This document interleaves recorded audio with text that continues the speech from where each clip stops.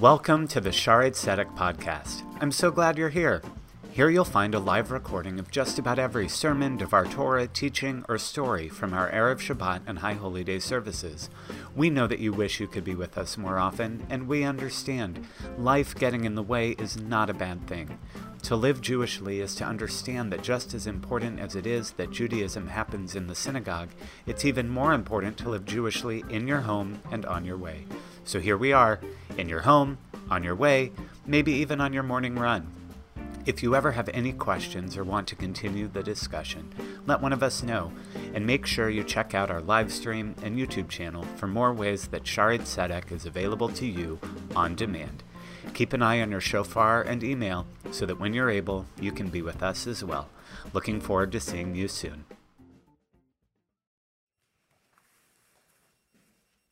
Why are we here? No, not in the existential sense, why are we here, but why are we gathered here in this temple today? This temple is our place of prayer, and it is an indirect descendant of the original temple in Jerusalem.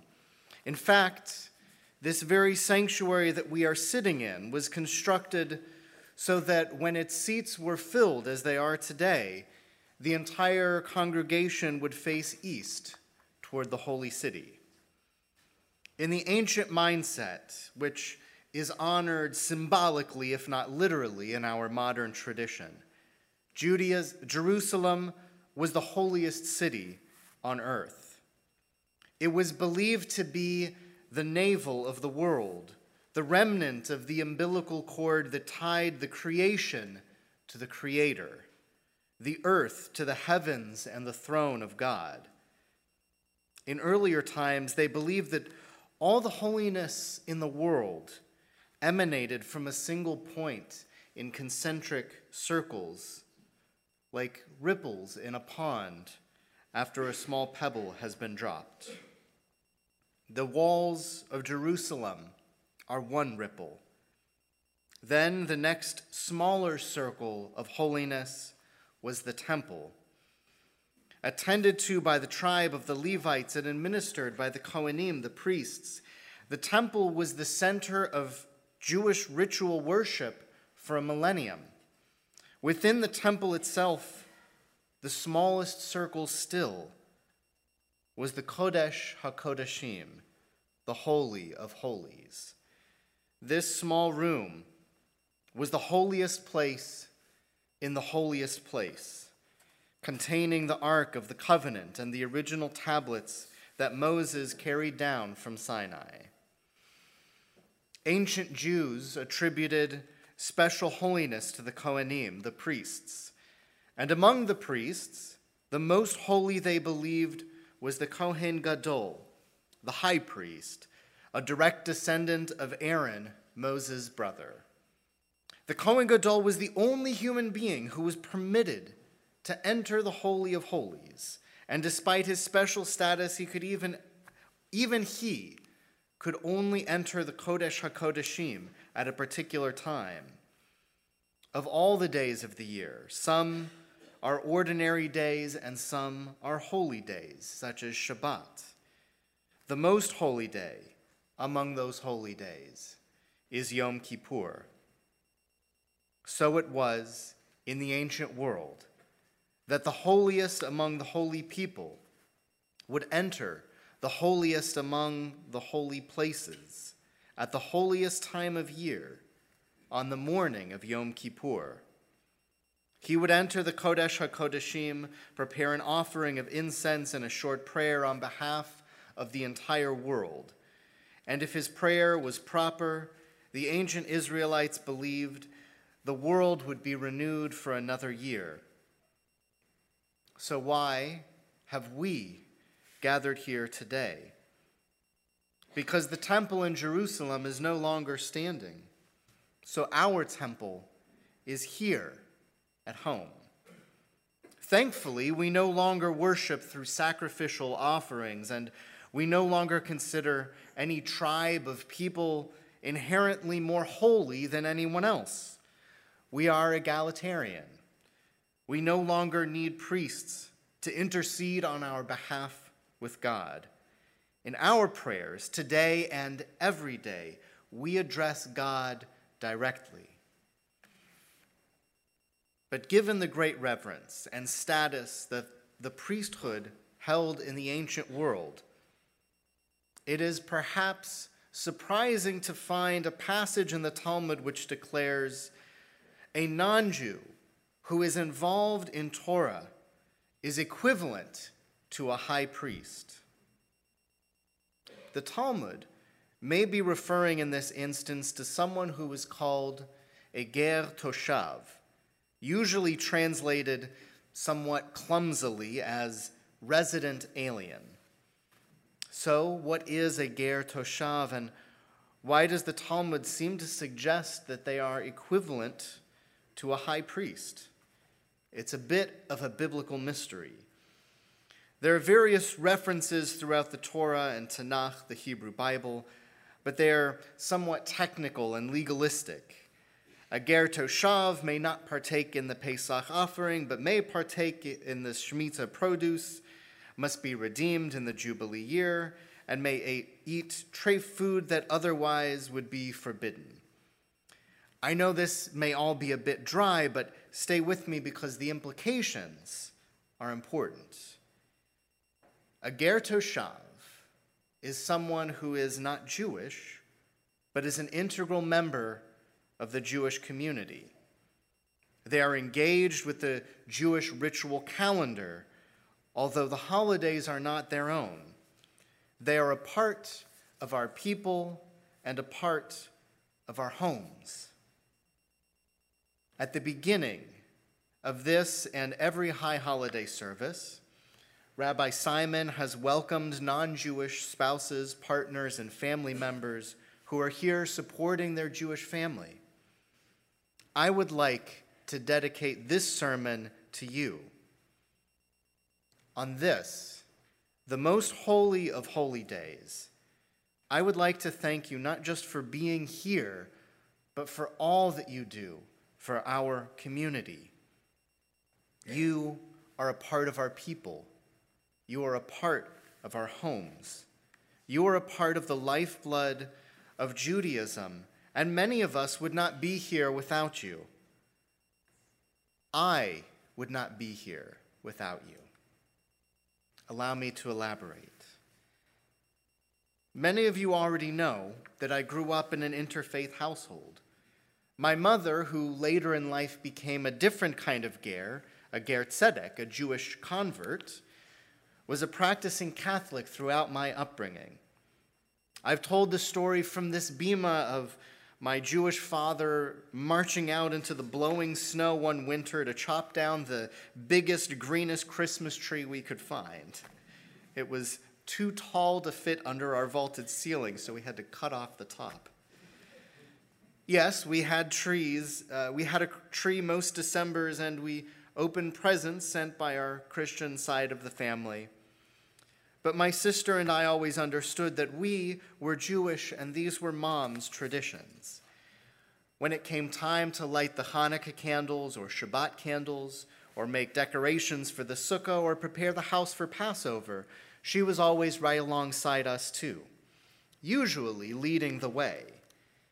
It's probably not exactly how she envisioned her family as a young girl growing up at a Catholic school on the west side of Cincinnati, but I certainly could not ask for a more loving mother.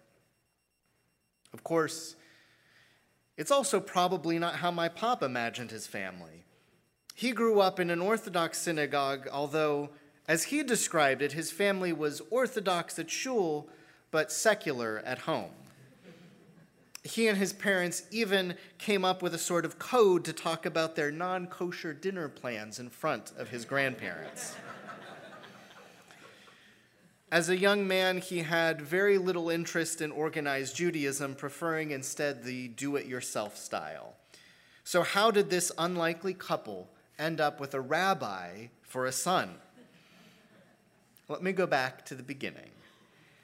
My grandma, my mom's mom, woke up one cold morning to find a mitten placed on her front door handle.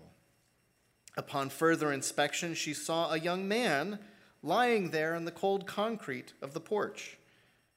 She called up to her youngest daughter, "Linda, your friend's here." It was my pop. He and my mom had been dating for a while when he set up this trip to see her. Having traveled across several states and facing delay after delay, he arrived for his first visit to my mom's childhood home so late at night that he didn't want to ring the bell and wake up the house. So, in the days before cell phones, he decided to leave his mitten on the door so that she would not be startled to find him there in the morning. I guess it worked. It's sweet when you think about it, and she must have thought so too. It seems that her mom did as well. As the matriarch of the family, she was always supportive of my parents' relationship. A devout Catholic to this day, she never taught her daughters that other religions were wrong or bad. She supported their decisions and loved anyone they shared their love with. Whenever I speak to her, she always tells me how proud she is of her daughters, the men that they chose to marry, and all of her grandkids. So my pop spent his first Christmas with this young woman who he would soon go on to marry. They never discussed religion much. Their parents never made their religion an obstacle to their support. I'm told that my father's father was not supportive of the marriage at first, but it may have had as much to do with them being so young, or with worries about my dad's career, or lack thereof, that he would not be able to support a family. As he puts it, he was, quote, bumming around with no certain future. Pop, if you're watching on the streaming, I think your future turned out pretty well. They were able to find a rabbi and a priest at a recently opened Wild Lake Interfaith Center in Columbia, Maryland, who would both participate in the wedding ceremony, a radical stance at the time and almost unheard of even today. Well, the rabbi had a scheduling mix-up, and they ended up having a second ceremony afterwards where the rabbi set up the chuppah and conducted the Jewish rites. Some 5 years later, my sister came along, and 3 years more I was born. My mom had found herself becoming more and more active in her church. So she went to her priest at the time to ask him what the church had for interfaith families. Aghast, the priest told her the children must be raised Catholic, period. Well, that was the end of that conversation. Not exactly a welcoming or inclusive experience. Luckily, it was around that same time that they came across an ad in the local newspaper. A newspaper, for those of you who don't know, was like an early version of the internet. Well, this ad publicized a program called Stepping Stones to a Jewish Me, hosted by a Denver area synagogue. The rabbi there, Rabbi Stephen Foster, also Rabbi Simon's former rabbi. Still my rabbi. Still his rabbi. Rabbi Stephen Foster, who had done my naming ceremony, and this program, Stepping Stones to a Jewish Me, appealed to my parents because it was designed for families like ours. It was not a proselytizing group. It was a cooperative between area synagogues, rabbis, and the JCC that sought to educate and build community among interfaith families. After the 2-year program, my parents, who hadn't really talked about religion, talked about religion. It was my Catholic mother who was adamant that a purely cultural practice at home was not enough. We would join a synagogue. Together, they found a small nearby congregation that was really just starting out, but was composed of mostly families like ours. Had it not been for my mother's insistence, it's unlikely that I would have grown up in a synagogue at all. She dedicated herself to raising a Jewish family. After raising 2 Jewish kids to adulthood, organizing a bat mitzvah for my sister, and then bar mitzvah service and celebration for me as well, learning all of the recipes of the Jewish holidays, the songs and prayers, the traditions and the teachings, and even how to pronounce the ch sound, she realized that she was not a resident alien in the Jewish community. She was a part of it, and it was a part of her. My father dedicated himself to in a way that I doubt he had dreamed of. He served on the board of the temple. He reconnected with his own Judaism, was honored at high holiday services, and he remains active in his Judaism to this day. While their story is remarkable, it is not unique. Many families that fill this sacred space today include a ger toshav. You know who you are. You're the ones who are a part of our families and the fabric of our Jewish community, although you are not Jewish yourselves. You are the unsung heroes. You support and celebrate with your partners. You attend services and family events. You light candles. You learn the traditions of Judaism so that you can teach your children so that they can feel at home in this community and the continuity of Jewish peoplehood.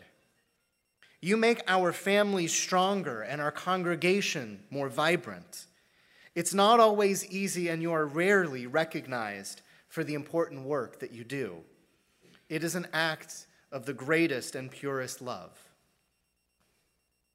The Talmud tells us that a non-Jew who is involved in Torah is equivalent to a high priest. That is you. The destruction of the temple in Jerusalem was one of the greatest tragedies and inflection points of Jewish history. Up until then, our entire practice had been centered around the temple, the Kohanim, and the offerings. With its destruction, we became a people cut off from our center. It was the greatest work of the rabbis in the following generations that saved us. They understood that without a center, Judaism would be dismantled as well. So they found new ways to connect with God through prayer and observances. They moved the center. The new center of Judaism became not the temple, but the home. Instead of loaves of showbread in the temple courtyard, we bless challah at our Shabbat tables. Instead of burning incense in the Kodesh HaKodashim, we light candles. Our kitchen and dining room tables are our altars now. Our prayers are our offerings. These Jewish temples, these Jewish homes would not exist without you. Every Jewish home that you establish is like rebuilding a temple. And as a rabbi once told my mother, every potential Jewish home devoid of Judaism is like the destruction of a temple. When you make Judaism possible in your home, you are equivalent to a Kohen Gadol. When you embrace and support traditions that are not your own, you are building up Judaism. Today is a day of correcting what is wrong in our homes and our world, and you have not always received your due. So on this, the holiest day of the year, in this holy space, I want to do my part in correcting that. Thank you. Thank you for being here. Thank you for all that you do every day of the year to make our community what it is. May you and all who are here this morning be sealed in the book of life for a good year and in the book of lives well lived. Gamar Chatzima Tova.